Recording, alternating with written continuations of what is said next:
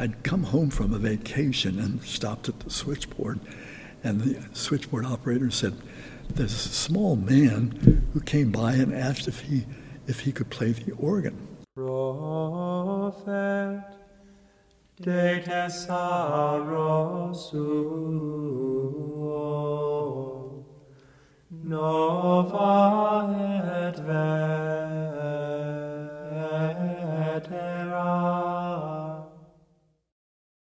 Welcome to Nova et Vetera, a special series of Monkcast coming to you from the Abbey Archives, in which younger monks interview their elders about what it was like back in the day. We hope you enjoy it. Nova et vetera. Well, I'm Father Blaine Schultz. I was born in 1933, September the 17th, and I was an orphan, and I was adopted at the age of 4 by a wonderful woman who became my adopted mother, and she had adopted earlier a youngster whom she named Jim, and she thought that Jim needed a playmate. So that's when they went to the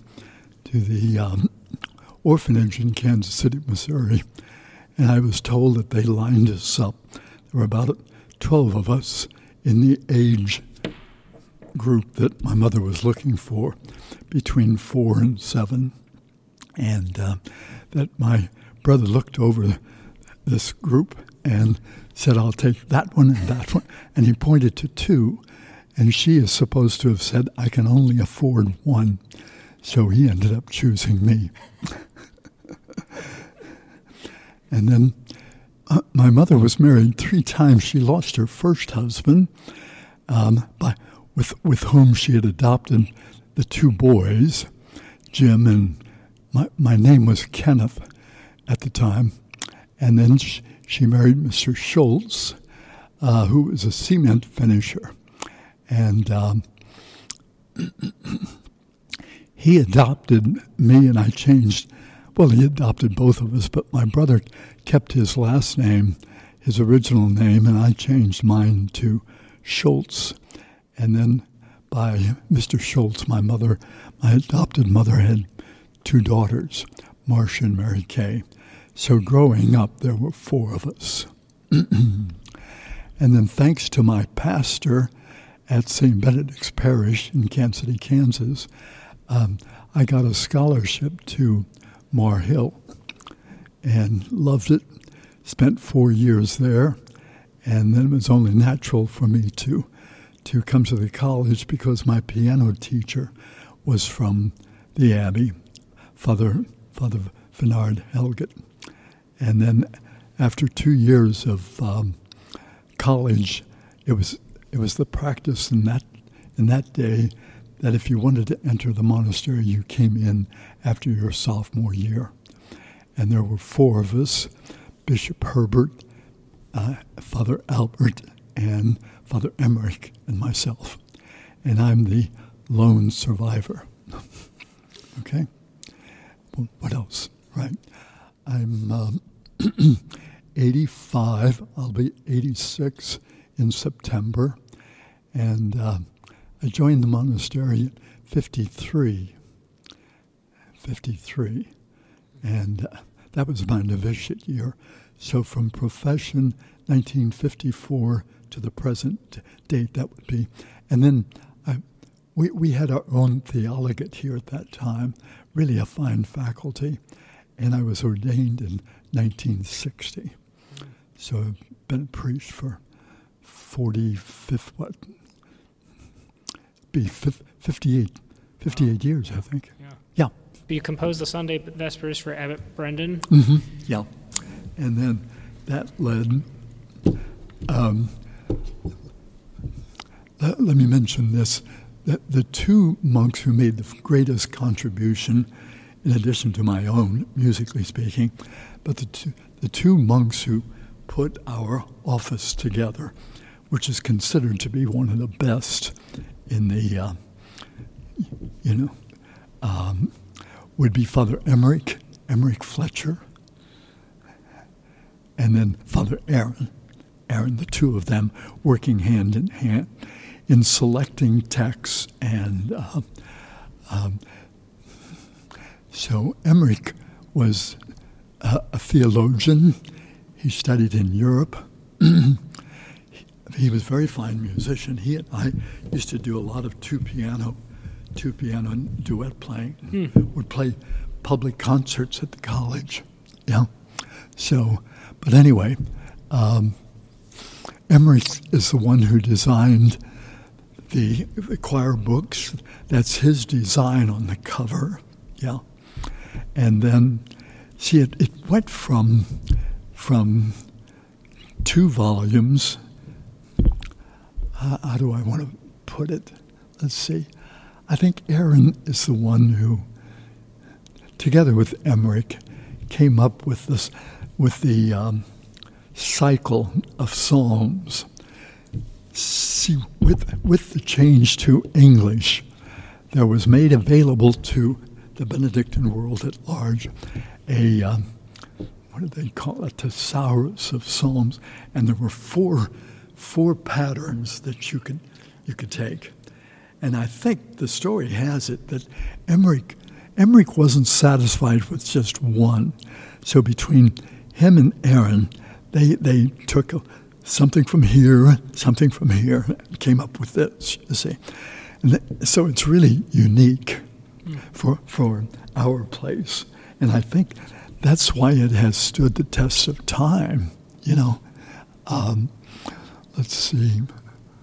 So, and then when I got back from Europe, I did a sabbatical. And I came back and they said, we need some psalm tones. So I started composing psalm tones for the psalms. And then that's when they came up with the green books. Mm-hmm. Yeah, I was home by then. And so. And what were you doing in Europe during that time? Europe, I was studying organ first. Well, let's see. I spent 5 months in Rome attending a special, they called it a recyclage. It was kind of an updating for monks who weren't up on the changes in the liturgy and everything. And so two monks from here, Father Conrad and myself, attended. I think all told, this program continued for a number of years, and maybe as many as 10 monks. But we were there for 5 months. Conrad came home in December. I went to England and studied organ at Buckfast Abbey with a monk there. And then from Buckfast, I went to Holland and studied with this Dutch organist. And then I didn't get back home until like late July, early August. Yeah. And then I think that's when I started composing the psalm tones for the office, if my memory serves me correct. Mm-hmm. Okay. Mm-hmm. All right. So, Father Blaine, can you tell us about the building of the Abbey Church? Mm-hmm. Well, let's see. I think the building of the Abbey Church began, I believe, in 1955. And, of course, the young monks were involved in classes, either finishing their college degrees or taking theology courses. So our days were spent, much of the days were spent in classes, but as much time as we could spare, we would watch the construction, as much as possible. So I know I spent many an afternoon outside watching the stone workers or inside the building. I remember one incident, Father Pascal, who was kind of the Abbey's, what would you call him? He knew something about construction, but he would go around making sure that workers were working and not stuffing. And I happened upon him correcting either a brick mason who was doing a brick wall, and the bricks were all out of line. The guy didn't see it. So Father Pascal called his attention to it, and the guy had to take at least a dozen bricks, start over again. Anyway, that was his job. But yeah, it was really fascinating watching the church go up. Yeah.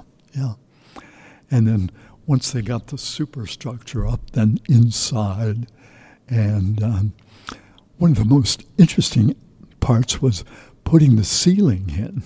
Oh, yeah. Yeah, that was the architect's wife's contribution in terms of not so much the materials but colors. Mm-hmm. She's the one who dictated what the colors should be.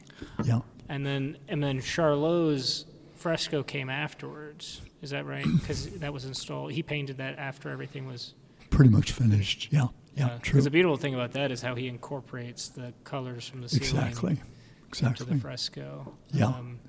After the fact, that's even more impressive, right? Yeah, right. Yeah, that was another, watching him work.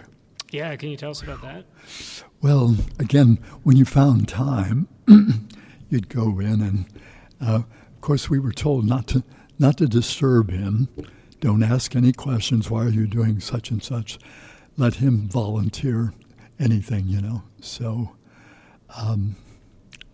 it seems to me that I have Dennis McCarthy. Does that name mean anything to you? He was an art teacher here. Mm-hmm. Yeah. I think Dennis was brought in, I don't know what for, but I think he was an observer at times. I don't think he made any suggestions on color or anything like that, but he was simply an interested spectator, but with an artistic background. Let's see. Yeah, the ceiling was interesting. And of course, putting the pews in was a huge job. Gosh. Both pews out in the church and then, of course, the choir stalls. I don't remember. I think the choir stalls came first, then the pews. Mm-hmm. Yeah. The abbot's throne. I'm not quite sure about that either. That came later on. Mm-hmm. Let's see. And then the organ. Interesting story there. Father Anselm studied in New York, and he had a very fine singing voice, and he joined a choir at an Episcopal church called St. Mary of the Virgin in New York City, very high Episcopal. And the organist and choir director there was a man by the name of Ernest White. So Ernest White and Father Anselm got to be good friends. And Father Anselm mentioned that the monastery was thinking about building a new church.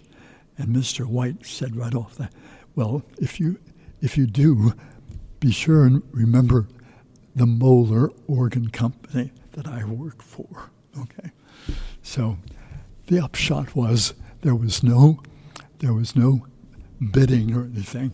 This guy got the contract, and I think it worked out pretty well. Mm-hmm. So he came up with the specifications for this magnificent instrument of about 40 ranks. But the problem was there wasn't enough money to pay for this 40 rank. We'd have to settle for maybe 19 ranks. For the layman, can you explain what a rank is on an organ? Right, exactly. A rank is a set of pipes that matches every note on the keyboard. Okay, so Mr. White had this grand plan, but we couldn't afford it. But so how much money was there available? Well, there was enough money for the ranks over over the sanctuary, those that are visible. Okay, so there are two. Let's see, we've got the grate and the swell on the north side, and we've got the pedal and whatever on the south side. Okay. Price tag on that was somewhere in the neighborhood of, I'll say, $30,000, which is a lot of money in those days. Go back to 58. So they had to settle for that. You know how long it took us to finish the organ? If I recall, it was pretty recently completed, and you were instrumental in that. Yeah. 40 years. We waited 40 years. But I think we ended up with a much better organ,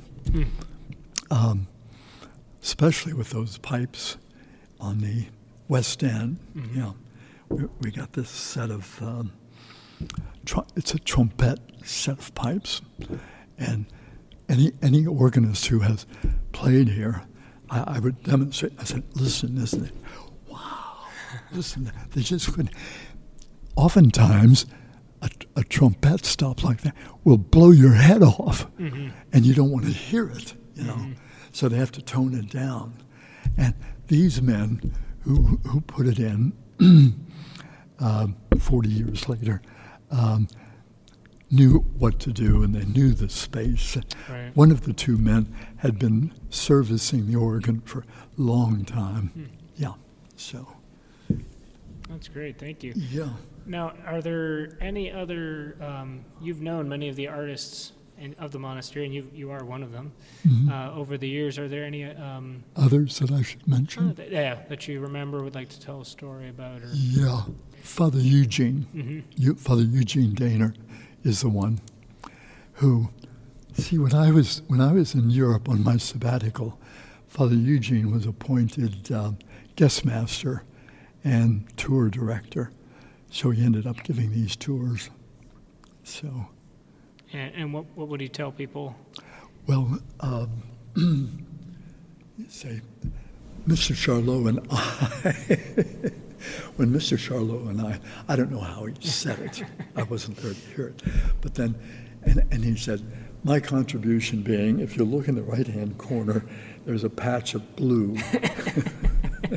So he would own up to it, and people would get a laugh out of it, Mr. Charlot. And what was your contribution, Father? Which figure did you paint? That's good. Yeah.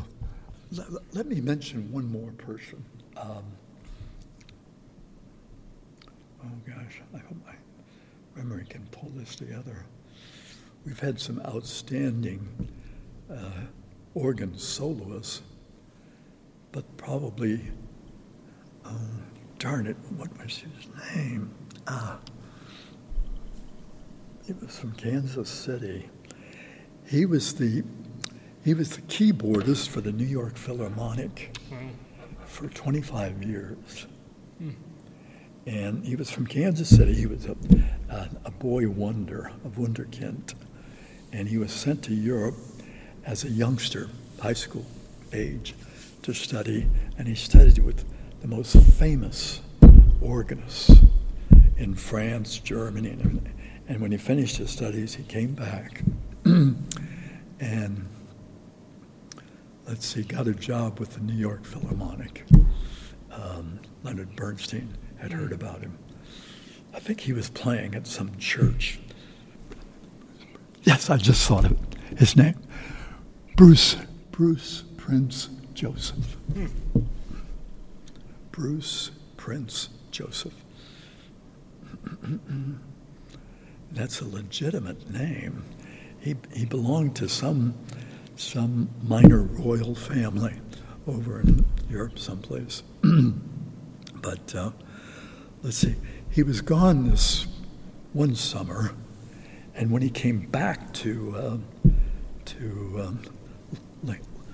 let's see, yeah, I think he helped design the organ for Lincoln Center. Do you know Lincoln Center? Oh yeah, we're Wynton Marsalis and the Lincoln Center Jazz Orchestra. But One of my favorite groups is Wynton Marsalis and the Lincoln Center Jazz Orchestra. Oh, okay. Yeah, so okay. it's right there. Right, yeah, okay. Well, he helped design this magnificent organ for the New York Philharmonic, and then, of course, played it along with harpsichord and piano, whatever the piece is called for. So he was gone for the summer. This is Bruce Prince Joseph. And he came back, and he lived fairly close, and he said, I better go over and check out some things. And he went to the auditorium. The organ's gone. It's gone. There's nothing there, just a bare wall. So he got on the telephone, and he was able to track, what's his name down? Who's the conductor? Leonard Bernstein? Yes, able to track Bernstein down. And he said, he said, what's up? And he said, well, I just went to the hall, and the organ's gone. And he said, what happened? He said, I sold it to this place out in California, that big church out there. Is that the Crystal Cathedral? Yeah, the Crystal Cathedral. Yeah. Sold it to them. He said, I quit. And that's when he left New York and moved back to Kansas City. And I met him soon after his arrival in Kansas City, when I'd come home from a vacation and stopped at the switchboard, and the switchboard operator said, there's a small man who came by and asked if he could play the organ. And they said, well, I guess so. So he went in and knew how to turn it on and all that.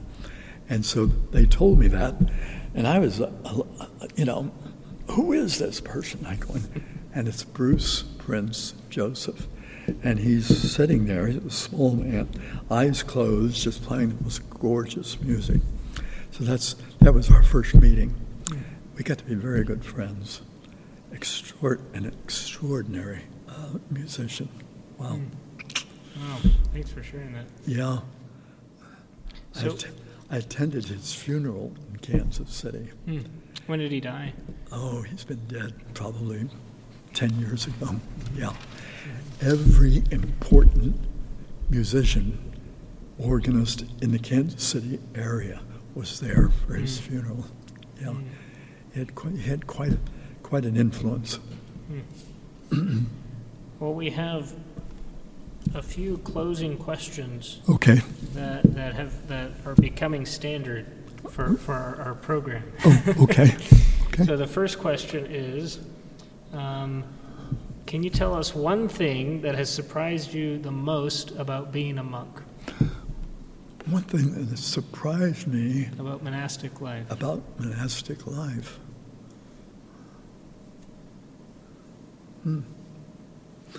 Well, I guess maybe how much I've enjoyed it. You know, I've never found anything difficult or challenging. You know, things just seem to come so easily, and I think that's part of my nature, though. Maybe. You know, gosh. And the great friendships, you know, that I developed with my classmates, Albert, Emmerich, Herbert, but the rest of the community. And I don't seem to have any enemies. You know, I haven't provoked them or made them angry with me. So, anyway. Well, that's a good lead into the second question. Okay. Because I feel like he would approve of what you just said. What's your favorite line from the Rule of St. Benedict? My favorite line from the Rule of St. Benedict? Sure. Oh, boy.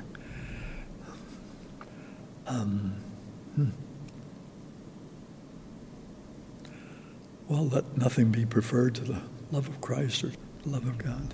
Yeah. And then finally, in 100 years, when some novice is listening to this, what is one thing you've learned that you want to share with future novices of St. Benedict's Abbey? Oh, okay.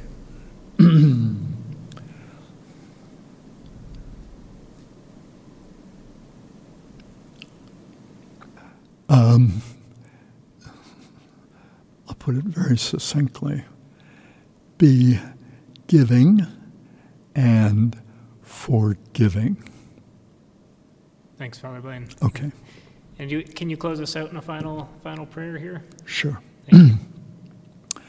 Heavenly Father, we thank you for this experience of looking over monasticism for the sake of brothers for future generations.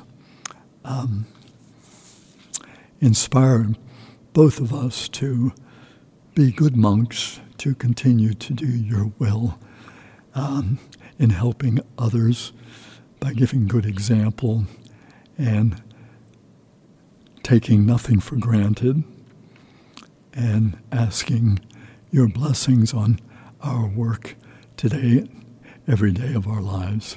This we ask through Christ our Lord. Amen. Amen. Okay. Thank you, Father. Thank you. Prophet, de tesaro suo, nova